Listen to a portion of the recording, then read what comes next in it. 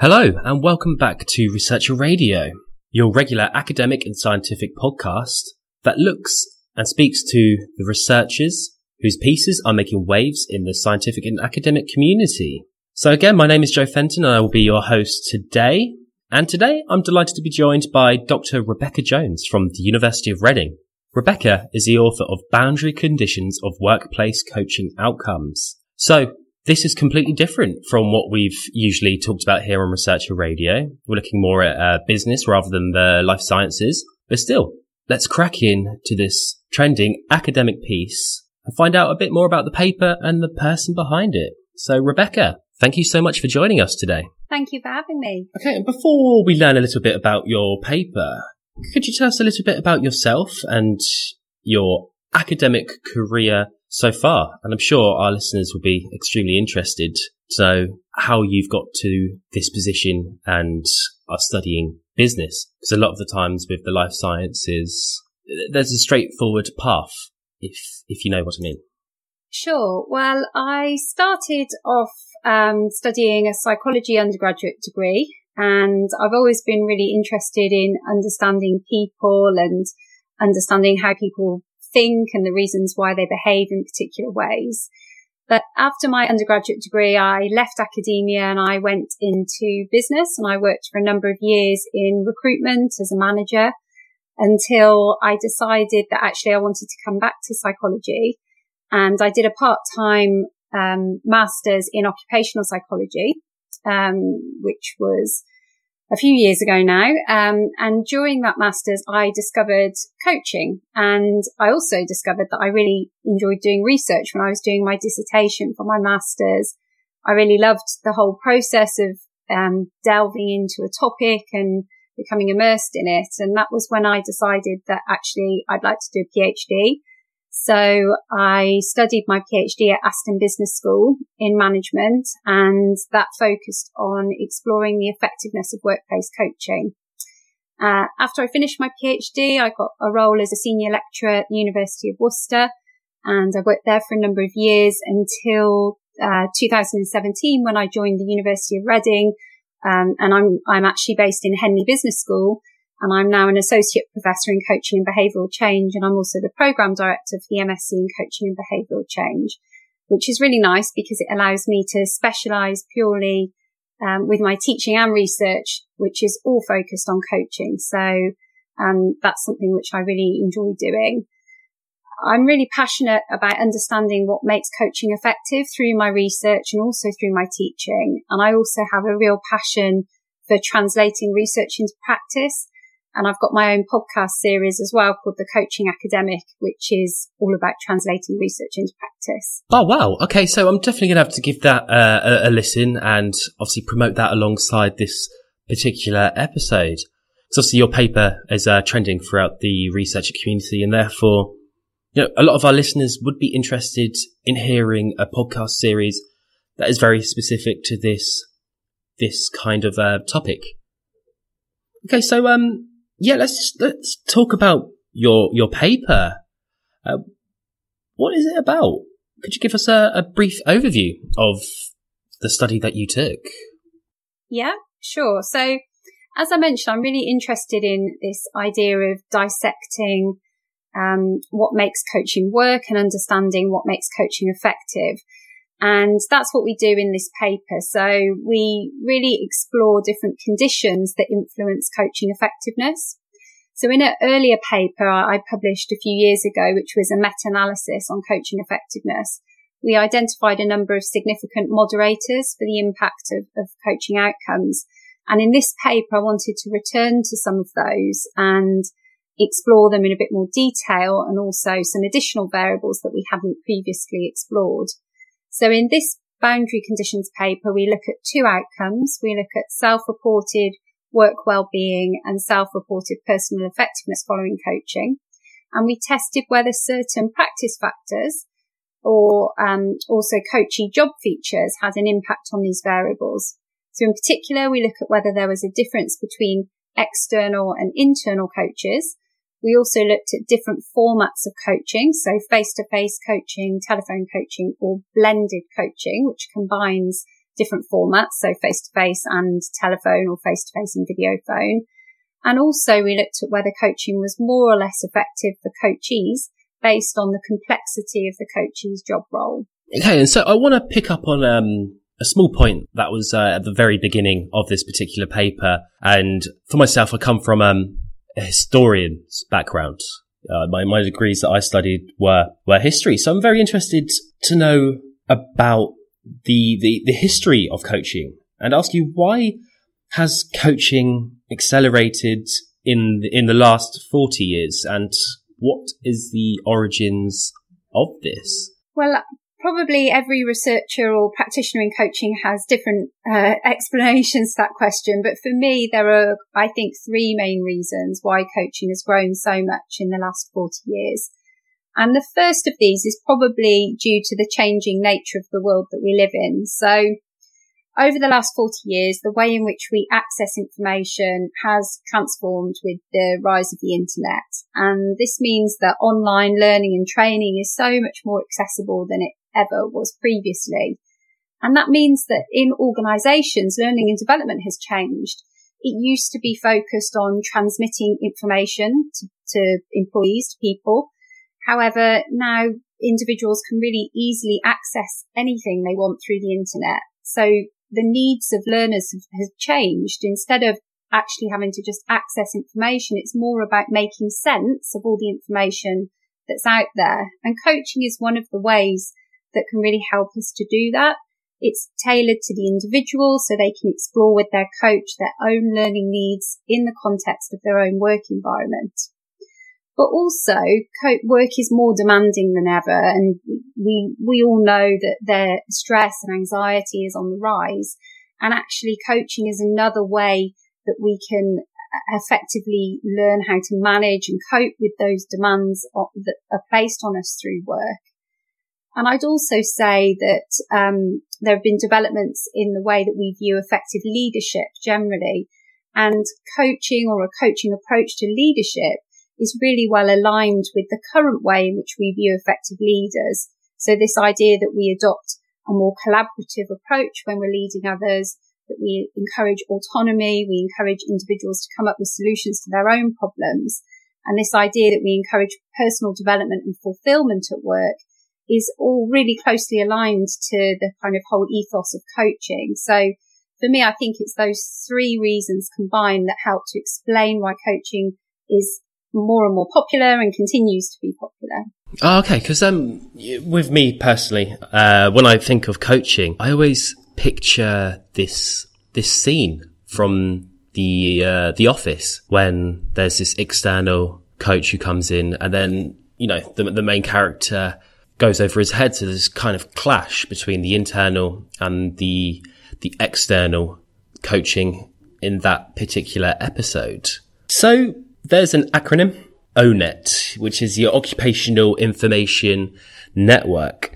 And I'm just curious to understand a little bit more about it. And I just wanted to know if this is like the standard measure for job complexity in your field. So I'm not aware that ONET database has been used previously in coaching research. However, it has been used to classify occupations in the wider work psychology literature, which is where we got the inspiration for using it in this study. I really like the ONET approach to the coding occupations, because it's for those who aren't familiar with it, it's a database that was developed under sponsorship by the US Department of Labour and Employment, and it contains hundreds of standardized and occupation-specific descriptors of almost 1,000 different occupations, which they claim covers the entire US economy. It's free to use as well, which is obviously always a bonus. And it's continually updated from input by a broad range of workers in each occupation. So it is a database that is being revisited and revised, so it stays up to date. And it's really easy to use. As long as you have the job title of your participants, you can search on the database and use the information on the database to code for a number of variables, including job complexity, but they have other information on there. So it's a really nice, neat way of standardizing something which could be deemed as subjective. And I think one of the important things in research is if we can use standardized ways of classifying variables, of measuring variables, then it really helps us to compare studies and compare findings. So it really helps improve that consistency, which is important. Okay, but correct me if I'm wrong, but you were, looking, or ONET looks at the complexity of a job by these sentences. I'm just curious to know how ONET does this in essence. Okay, so what happens when you search on the ONET database, you type in the occupation. So say you might type in surgeon, for example. I didn't have any surgeons in my study, but if you did, you type in the job title of surgeon, and the database kind of it brings up any matches to that job title, surgeon. There is an exact match. You click on that, and then it gives you a range of different bits of information that relate to that job title or occupation. And one of those is what they classify as the job zone, which we use to classify complexity. And that ranges from job zone 1, which is least complex, to job zone 5, which is the most complex. And they have applied this way of categorizing all of the occupations. And complexity is deemed to be a combination of things like the amount of years of experience or training or education that you might need in order to fulfill that job role. So obviously surgeon comes up as job zone 5, one of the most complex job roles. So it's just a way of classifying jobs based on a combination of factors that would be seen to influence how complex it is. So the amount of experience and amount of education you might need in order to work in that particular role. Okay, that makes sense. That makes sense. But one thing that has stuck in my mind is the subjectivity of job complexity. And I'm just wondering if, no matter the complexity of a job or job role, surely wouldn't everyone benefit from some form of coaching, either internally or externally? Well, yes and no. So, to answer the first part of the question, I would say that job complexity could be subjective. However, using a database such as ONET helps to take out some of that subjectivity because it provides us with this classification system, which could then be consistently applied across different research contexts. And with any type of psychological research, we're often measuring variables that are not purely objective. If you think of something like job satisfaction, it isn't a purely objective variable. There is, of course, some degree of subjectivity, but that's why we try and develop measures that can reliably and validly measure that particular construct. And I think this is another example of a variable that perhaps could be seen as subjective, but by using a consistent classification method, we can remove some of that subjectivity. In terms of the relationship between job complexity and coaching, we had expected to see a difference in the impact of coaching based on the coachee's job complexity. So this was one of the variables that I'd predicted. The more complex job role you're working in, the greater the impact for those people following coaching. And we thought that it would be one of those variables where, in a way, someone working in the most complex job roles would benefit the most from coaching because of the complexity of their job. We think back to a moment ago when I gave the reasoning behind the growth of coaching, and I explained that for me it's about this idea that coaching can help us make sense of the world that we live in. That's particularly important for people working in very complex job roles where actually they're dealing with so many different demands on their kind of cognitive resources that working with someone on a one-to-one level to help make sense of that might be particularly beneficial. That was what we had initially thought. Our findings didn't support that, and we found that actually coaching was kind of equally beneficial for people in all job roles. So there wasn't this interaction effect that we anticipated with job complexity. However, we did find that there were interaction effects for coaching when we looked at the type of coach. So we looked at external and internal coaches and job complexity. So coaching, it was more effective for people in the most complex job roles when they were coached by an external coach compared to an internal coach. So what I find particularly interesting about this finding is it really highlights the complexity of this kind of dissecting the effectiveness of coaching. It's not as simple as looking at complexity of job, which is what I'd initially thought. We actually have to go in at a deeper level and break down those different variables even further to understand the differences in the impact of coaching. Okay, and as a host, and I guess this is quite true of many of those in academia, but I like to ask hypothetical questions of the papers and to the guests of the papers that appear on this show. And so my question relates to different countries or different working cultures. So say if you were to take this study and, complete it in the Middle East or South Asia, do you believe that there would be different results, or would you have ended up with a different hypothesis to this particular piece? I suspect that you would. However, this is an area that is really underexplored in the coaching effectiveness literature, and it isn't something that I've personally explored. So I wouldn't be confident to go as far as hypothesizing what those differences would be, but I'm sure that there are differences present.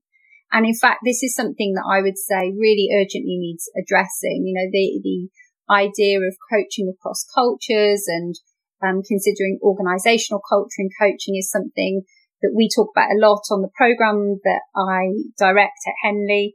But it's also an area that I'm co-editing a special issue on the advances of psychology of workplace coaching for the Journal of Applied Psychology and International Review. And one of the areas that we highlight, and my co-editor Gil Bosser and I, as being of particular interest, is this idea of exploring environmental and cultural factors in coaching. So we're really hoping that we get some submissions that directly explore these areas, because it's such an under-researched area that we don't really know the differences that we need to take into account when we're coaching people across different cultures.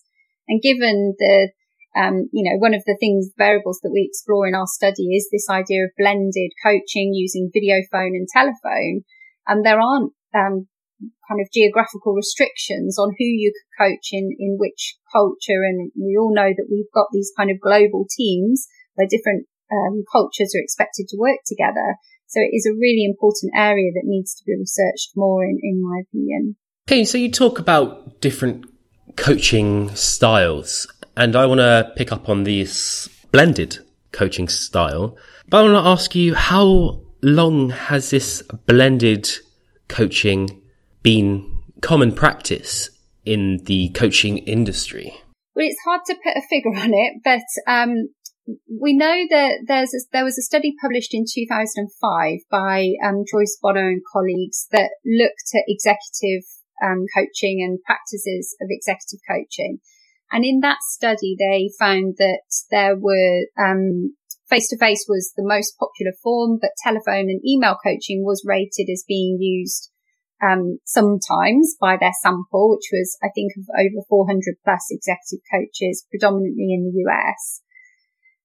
Video phone was less popular, but then this was 2005. I think since then, video conferencing technology has improved massively, and that's one of the reasons why we're seeing an increase in this use as a mode of coaching. And when you talk to coaching practitioners, most of them will tell you that they do still like to retain some face-to-face contact, in particular during the early days of the intervention, as it's seen to help build the relationship between the coach and the coachee. But certainly after that, many coaches and coachees seem happy to use blended formats because it does provide that greater flexibility. It means that they don't have to travel somewhere to actually have the session. They can do it from the comfort of their office, or if they're working from home. And studies such as ours and also the meta-analysis that I mentioned earlier, where we explored this variable, show that in some cases, blended formats can actually have a beneficial impact on coaching effectiveness. Yeah, and I guess it comes down to this idea of being on demand. If you look at our society, especially in the West, there's a huge demand for the right here, right now culture. So I'm guessing that has quite a lot of sway in the industry. Definitely. Yeah. And we make that point in the paper. And one of our reviewers at one point during the review process did rightly point out that just because someone is more available doesn't mean the coach will necessarily immediately respond to every kind of query or inquiry that the coachee has. But the reality is that, responding to a quick email with a question or saying, I really need to have a coaching session this week because we've got this big project or something that's come up. If you can do that on the telephone or on video phone, you're more likely to be able to fit that into your diary than if you have to physically travel to somewhere, which might then take you out a whole day. So I think the reality is that blended format does give greater flexibility for coaches to respond to their coachees' needs. Yeah, and I guess another point is the whole idea of travel. If you're a high executive or if you're a CEO and a coach has 4 of these coachees or clients, so to speak, then the amount of travel that you would have to do, say, in the US to go from north to south or east to west, within Europe, in Asia, or, even in the UK. If you're based on the south coast and, you've got a CEO up in Edinburgh, that's still going to take a lot of time to travel when you can effectively coach remotely. Definitely. It makes it more accessible, means that you're not restricted by the kind of geographical boundaries. I know many of my kind of colleagues and people in my network who are coaching frequently. They coach people all over the world because they can do it via video conference now. So it really opens up opportunities for people, I think. Okay, so in your introduction, you talked about how you wanted to, take this academic practice and push it into the real world and to, actual coaches and coachees and businesses. So for this particular piece, what impact could it have in either the real world of coaching or even in the world of academia when it comes to coaching? So yes, it is one of my passions that people actually hopefully read my research and use it. So I do try and make sure that there is always a kind of real world focus of the things that I like to research. So I think with this particular paper, we have some really specific recommendations based on our findings, which hopefully people might use when in their kind of coaching practice or for people who seek coaching. And we suggest that individuals that are seeking to address affective issues through coaching, so that's something like well-being, which is the variable that we used in this study, that they utilize an external workplace coach rather than an internal coach, and that they use a blended format of coaching. And we also suggest that coachees who are working in the most complex job roles should seek coaching from an external coach rather than an internal coach. In terms of impact for academia, in the paper we developed a scale where, as I've mentioned, we measure personal effectiveness following coaching and work well-being following coaching. And I really hope that that scale might be utilised by other researchers who are looking to investigate coaching outcomes. But also perhaps that our approach in terms of using ONET to code for job features and exploring practice factors like the type and format of coaching are explored more extensively, because there isn't much out there that looks at these types of variables. And I think the more research that can start to examine these different conditions in different circumstances with different outcomes will really help us to understand what I believe are probably quite complex interactions between the various variables that impact on coaching effectiveness. Okay, I'm going to push it back a bit. And, as we talked about the publishing process, and I just want to ask you what your process was like. And, as you're the first guest who is in business and away from the life sciences, I'm also curious to know what the publishing process is like in your field in general? So, it's challenging. I'd say probably most people who are trying to publish in journals and hopefully in the, kind of the top tier of journals, we're looking at publishing in 4 and 3-star journals, ideally.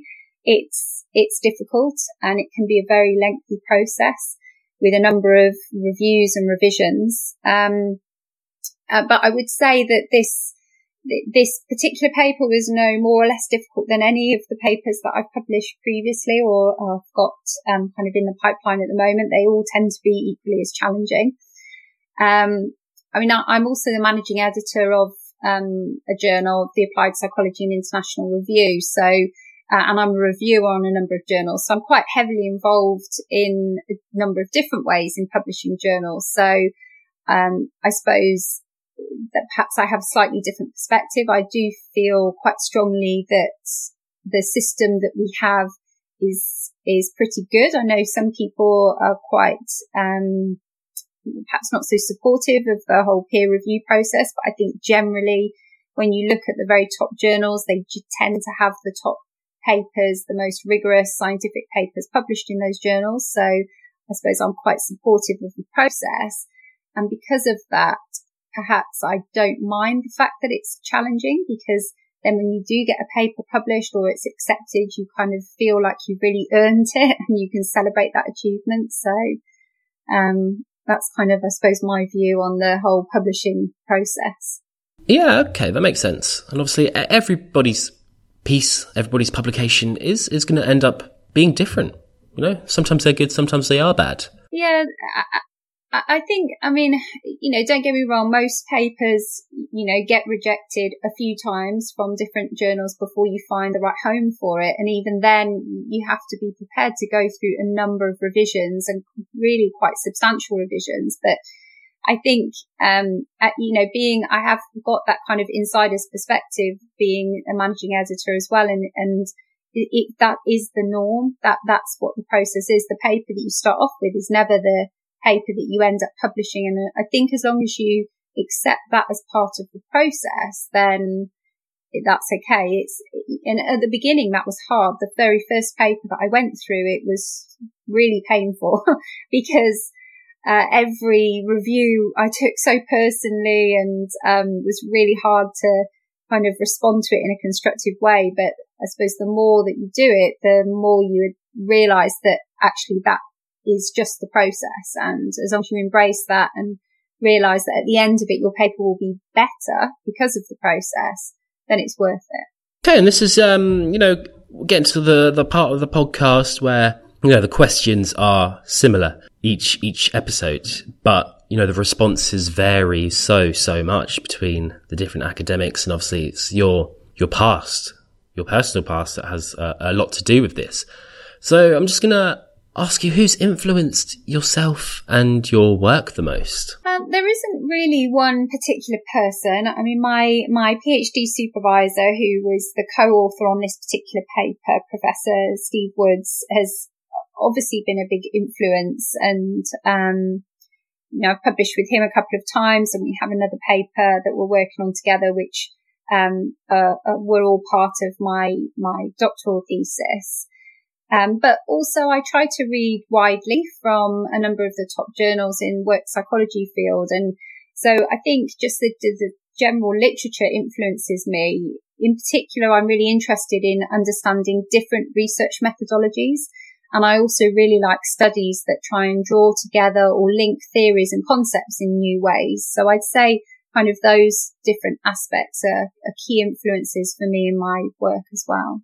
Okay. And so how do you, as an academic, usually spend your week? How do you divide your time? Well, it varies each week. The program that I direct and teach on is a postgraduate post-experience program. So I teach in blocks, which is perhaps quite different to some academics who might do kind of shorter lectures throughout the week. So I would do a block of 3 days at any time, and that's kind of spread throughout the whole year. So I'm also not on a normal academic year. I have teaching in the summer as well. So any week that I'm teaching on the programme tends to be dominated with teaching only. However, other times of the year, like December is a good month. I don't have any teaching this month. So as long as I've kind of prepared my teaching materials in advance, I can use the majority of time when I'm not teaching on research. But, my way of working is to try and chip away at projects little and often. So every week I try to spend at least some time progressing any live research projects. It just varies in terms of how much time I can dedicate based on other commitments. Okay, so keeping up to date with the literature. A huge task for any academic. And obviously, again, as I've reiterated quite a few times during this particular podcast, it's always interesting to speak to someone that's not in the life sciences. And so this question is, how do you keep up to date with the literature? Because for me, myself, I don't know how quick the journals come at you. So obviously in the sciences, it's extremely rapid, more so than the humanities, for example. So what's it like in business and management? One thing that helps me is the podcast series that I record, because each month I talk about a new piece of research. So that it makes me kind of sit down and actually look through the alerts that come through on my email and select a piece of research that I want to discuss. There'll be times when I'm working on a research project where, then I have to get back into the literature and I'll do a lot of reading in order to write up that project. Or if I'm developing teaching materials and actually I want to revisit the literature then. So it's probably not something that I would say I consistently read, for a couple of hours every week, the literature, but there'll be times when perhaps actually I'm spending a lot of time revisiting the literature to inform projects that I'm working on, and then there'll be other times when perhaps I'm not engaged with it as much. Okay, so the last question is your one piece of advice for anybody that's undertaking the PhD. Well, this kind of relates back to what I was talking about earlier about the review process. So anyone who wants to be successful in academia has to publish. This whole idea of publish or perish. And I think that for me, when I see people who are successful at publishing, they're the people that really do embrace that whole review process. And so I think for me, it's about really believing that the review process will enhance your work and make it better, even if it's quite a painful process at the time.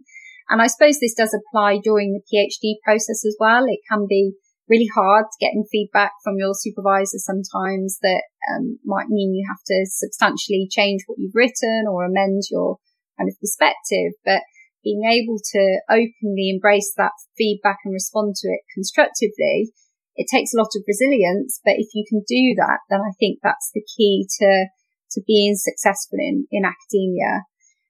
One of the things that I've come to realize is that writing up the revision to a paper will probably take as much time, maybe even more, than it took to write the first draft. And I think that for me, certainly during the earlier years of my career, I really didn't realize that. I knew I'd have to go through the revision process, but you think, I've done the piece of research, I've written up the paper, I've got it submitted, that's the bulk of it done. And that isn't the reality. The reality is you've still got many months, maybe years of revisions to go before that paper is actually published.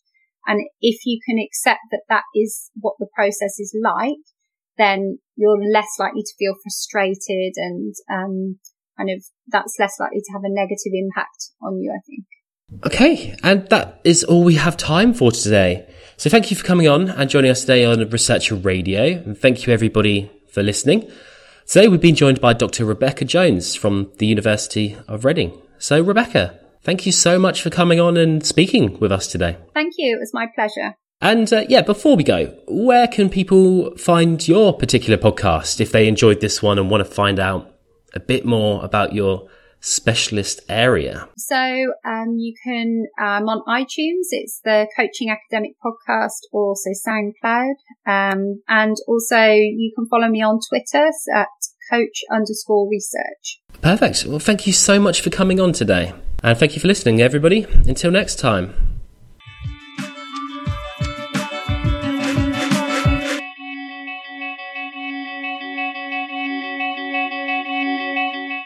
You've been listening to the Researcher Podcast. You can follow us on Twitter, Instagram, Facebook, or LinkedIn. You can also follow us online at www.researcher-app.com. Or, alternatively, you can drop me an email at joseph.fenton@researcherapp.com. Researcher is free to use on iOS, Android, or on your web browser. And if you enjoyed this podcast, don't forget to leave us a review.